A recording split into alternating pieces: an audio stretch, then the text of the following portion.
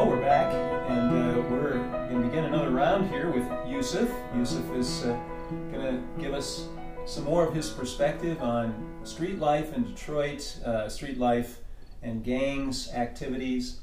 Today we also have Dan Propson with us again, and we're happy to have Dan with us. Dan has been talking with Yusuf and is in a position to help us understand what Yusuf is communicating to us. So welcome again, Yusuf.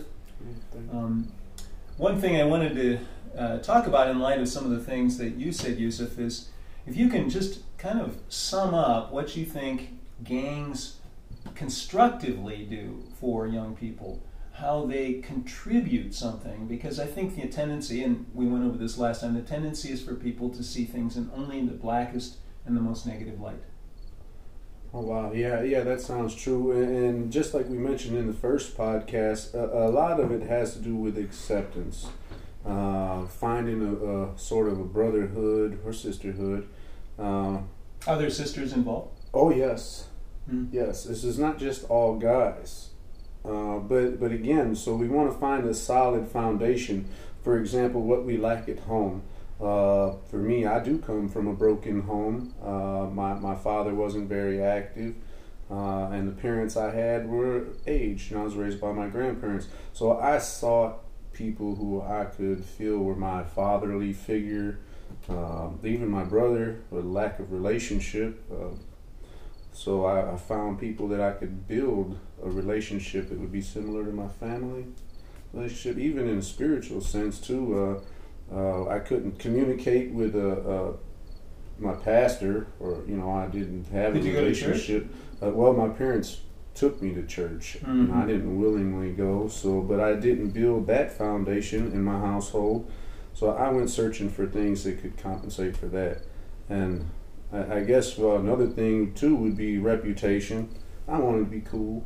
I'd imagine some of us get into to kind of boost our image, sure, in that aspect. So those would be a few things: acceptance, boosting the image, brotherhood. And in the sense of acceptance, do you think that there's something about gangs that actually teaches a man who is becoming an adult about what it means to be a man, about what it means to grow up, about what it means to, take responsibilities, that kind of thing? I mean, because I think a lot of us struggle with that period of time, especially between the ages of, teen to, the 20s, just figuring out what it means to be a man. Wow. Actually, yes, I agree that in a lot of street gangs, no matter which one you look toward, they have a way to help young men become good grown men. For example, a lot of gangs are very organized. I'm sure we've touched on that a little bit. That they have meetings, they set agendas, they have goals. And you have to be present, so you have to, once you say you're in the gang, you got to go to that meeting, you got to be committed. There are involvements that you have, individual responsibilities, you have to make contributions, and that's the same that is preparing me for being a part of society. I have to make contributions to society, and there always has to be some goal. You have to set goals in order to move forward. As far as being involved, inclusive, you're a part of this, and everyone else is part of what you have going on too. So inclusiveness, I'd say I learned a lot of those behavior identifiers, combating self-doubt, self-esteem issues. I had a lot of doubt. I can't do that. But a lot of my friends pushed me toward, yes, you can, and self-esteem issues, even on the exterior portions where a lot of us might look at ourselves, ugly is one of those words. But after a while, you defeat that. You combat against that with your peer group. And so for me, I see those are kind of things that they've helped prepare me for as a grown-up. In a young mind, you're easy to manipulate, you're easy to mold. when you get into these environments and these associations, you get a little bit more built around the edges, tougher, more critical thinking, analyzing the situation, analytical thinking, right? So I'd say those. I suppose you can probably think of a project that you were given in a gang where you actually had to use some intelligence to figure out how to carry it out. Yes. Like, I suppose that sometimes you were given stuff that we might consider to be, criminal, but you got to figure out. You got to use your head, and you got to do it in solidarity. You got to do it in coordinating with other people. Yes. And it teaches you how to do that. I don't know if you have an example. Dan, do you want to say that? Well, I have a question, but okay. Well, you can just think of a case, and then we'll go to Dan's question. Okay. So there's a local business somewhere closer to the east side, and the goal for the entire group that we were with, the goal was to get inside of this place without setting off alarms, without causing a ruckus, making loud noises, so that we can accomplish a goal. And of course the goal was to steal some things, copper, grade A copper bars. Mm-hmm. And so we couldn't go in there just completely blind. We had to figure out where are the sensors at? What if we break through this? Is that alarm going to go off? So we had to use critical thinking. And honestly, it wasn't to do a positive goal, but still, we had to consider weighing out the consequences of whatever even though we were still doing negative, but there's a consequence, Sure. And so we had to consider all those things. So this is Dan here. It's really good to be here, and so I have a question about so you were discussing how being in a gang could help you understand how to be a man in a society where it's hard to find guidance, especially when you're being raised by people much older than yourself and not in a very functional environment. So my question is that learning to be a man among men, or is it also learning to be a man in the broader society? Like, how were women treated? How were families treated? How were older people treated? Was there an integration of how to be a man in many different contexts, or was it mostly how to be a man in this context where, it's sort of like an iron sharpens iron? We have tasks that we want to accomplish, and we can encourage each other in this place. But how does it relate to to everybody else in society? Well, wow, that's a lot to think about. I'd imagine that. Well, for me, I wasn't able to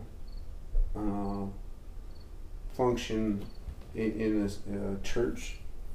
I wasn't interested in any kind of a positively structured environment before I joined the gang. I didn't understand what rule setting was like. I ignored my household rules, so I never really understood what authority, allowing authority, or so I never really understood what I guess the perspective of what parents thought and what kids should look up to toward their parents or their pastors. I didn't have that relationship. So when I joined into the street gang, I found that they prepared me for structure. They identified some problems. I know it may sound a little different, but they identified that I had a problem with being mean to my grandpa, And those men that I was following around would not tolerate me being mean to my grandpa. Interesting. Yeah. And so they started being really tough on me toward disrespecting my parents. And I think that's one thing that in broken households you'll find, that children disrespect their parents a lot.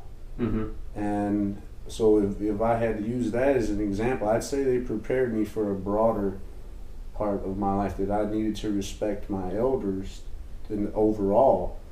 And so I think they helped me find that I need to be more respectful to people overall, everyone who's older than me. And as far as young ladies go, I've never seen the perspective of what the girls think, but it is pretty rough on girls, especially with the sexual society. You see how much this advertising of sexual behavior, and that's always been a factor for women. So if you wanted to get an opinion about it, because they do have female gangs, mm-hmm. and for example, like the Latin Queens, things like that, and so they support each other differently. But I would say that most of the gangs prepare me for a broader view rather than more personalized. Or at least I think what you're saying, what it sounds to me like you're saying, Yusuf, is that there are some lessons that you learn of relating in that closer man-to-man context, which you can apply elsewhere. Yeah.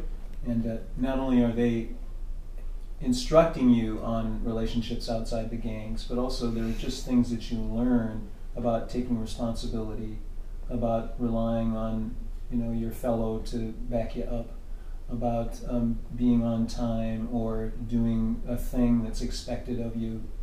All these things you can apply in other settings. It sounds to me like you're saying. Yeah, I'd agree with you. And you didn't get that growing up. Do you have any other questions you want to pursue along those lines? I was going to ask about church. Go ahead. If I don't, Yusuf, you told me a story, which we can leave the church name out of this conversation, but you told me a story in the car because I asked you about a church that you tried to be a part of and were told something. You want to tell us that story without using names? Yes, I can do that. So I was about 12 years old, and I knew for sure that I wanted to be in Folks, Gangster Disciples. And so I started wearing a lot of colors, blue and gray and black, and started wearing these blue bandanas. And so that you can imagine that that's what I look like almost every day. You try to keep your set colors so that you can advertise your affiliation. So my grandparents were struggling, but they attempted to get me into the church environment at about 12 years old.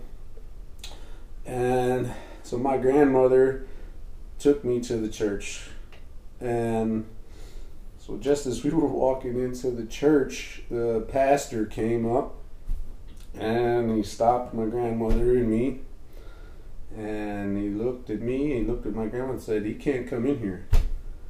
And so my grandmother was a little bit shocked. I didn't really understand or cared to understand what was going on. And so my grandmother attempted to, rebuke what he was saying, so I can come into church. And he aggressively said, "No, you can't come in here." Because you were wearing the colors of the gang, I would guess. Yes, that would be his main motivator, I'm sure, was that I had all these clothes that were a certain color and these rags around me, and he didn't want me in his church. Yeah. Ironic, because you would think that would be a way of the church reaching out to someone in the gangs. But on the other hand, can you understand where he might be coming from? Well, I know that we can influence each other. You can make environment's mood change. Like a bad spirit coming into a good place, you can point that out. So I kind of got that he didn't want me to be in there just in order to cause distraction or recruit or anything like that. Let me ask you this question: do you think that the churches could do more? Do the churches do much in the area that you grew up in terms of reaching out to young people and trying to get them involved in constructive things? So yes, the church could do more. In the community that I live in, I have not heard any advertised youth programs that focus toward troubled youth and street gang organizations. I haven't heard anything that is focused directly on that. Some of the church programs do. They have a Holy Redeemer basketball program that, because a lot of young guys like basketball, so they do get some involvement, but I don't think that it's specifically focused toward reforming youth and acceptance of street gangs and attempting to be active with those street members, those gang members. Yeah, and I mean, in a certain way, I'm just trying to connect it to other situations that I've heard about that have some similarities. It seems like when to have a real outreach program to youth in the situation that you were in, you need people there that care to hear it, that want to hear about it, that want to understand it, that want to engage with the experiences of these young people. And it sounds like you're saying that the churches didn't have any interest in anything like that they wanted to talk about the things that they did. They wanted to talk about what they took faith to be, what they and there was all talking and no listening. Do you think that there's a way to make, especially to make churches inviting or church communities or healthy communities in general, inviting to young men who grow up in the sort of situation that you grew up in, that it would be a place where there would be appealing, because just broadly, it doesn't matter what socioeconomic position you're in, whether you're in a city, whether you're in a suburb, whether you're in the country. Boys and men are not going to church in America, largely. And so I wonder what your thoughts are on how to make that, to catch that appeal that you saw perhaps in a gang. Okay, the come as you are. Come as you are. And that was, for me, that's what the street gang was willing to accept. Me, just as I was, as broken as I was, or whatever the situation for different people.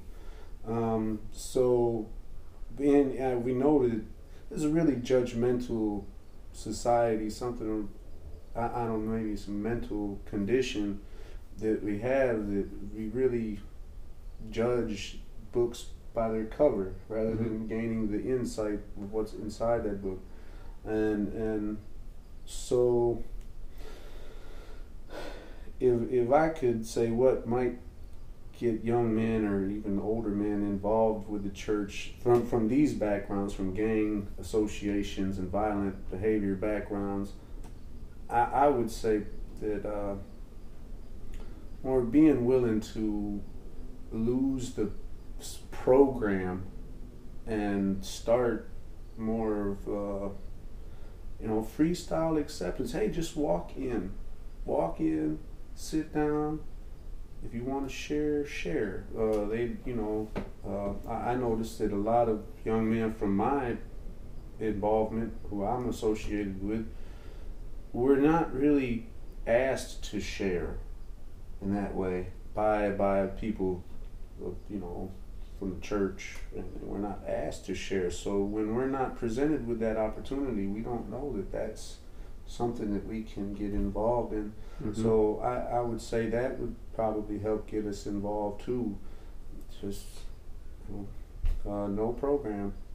I just want to share this real quick. There's NAAA programs, and they have these 12 rules and this rule book and these rules for the program. Rules, and sometimes rules for me personally, because of my attention deficit and hyperactivity and these learning disabilities, these rules are, for me, a distraction.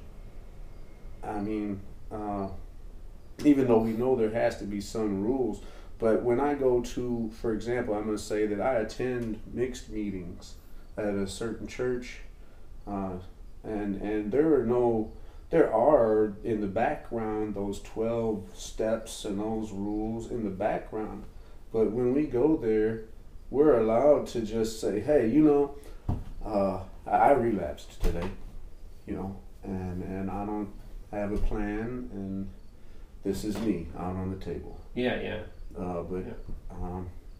So I would say to make it less of a program, it would be good too, to just be more freestyle.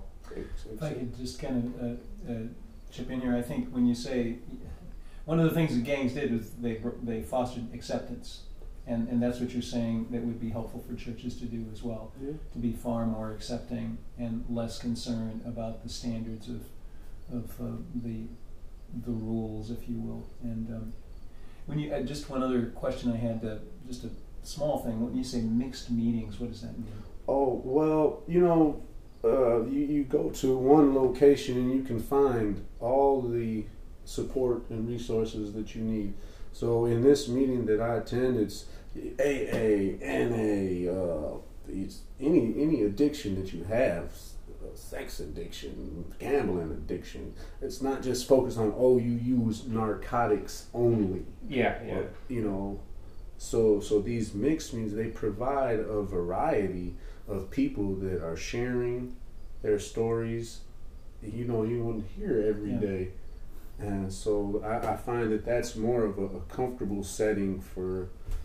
As you think back, Yusuf, are there any other kind of social outreaches that kind of incorporate the kind of people that are in gangs? I mean, we've talked about the churches, we've talked about these kind of addiction support groups.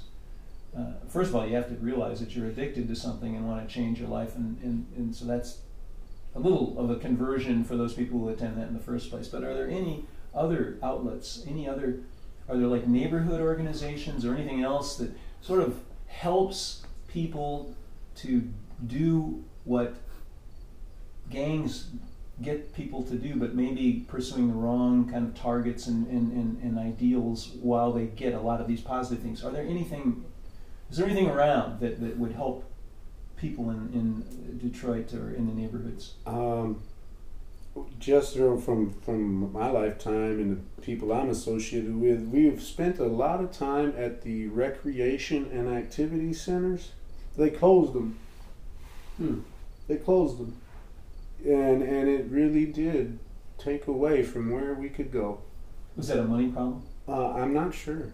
But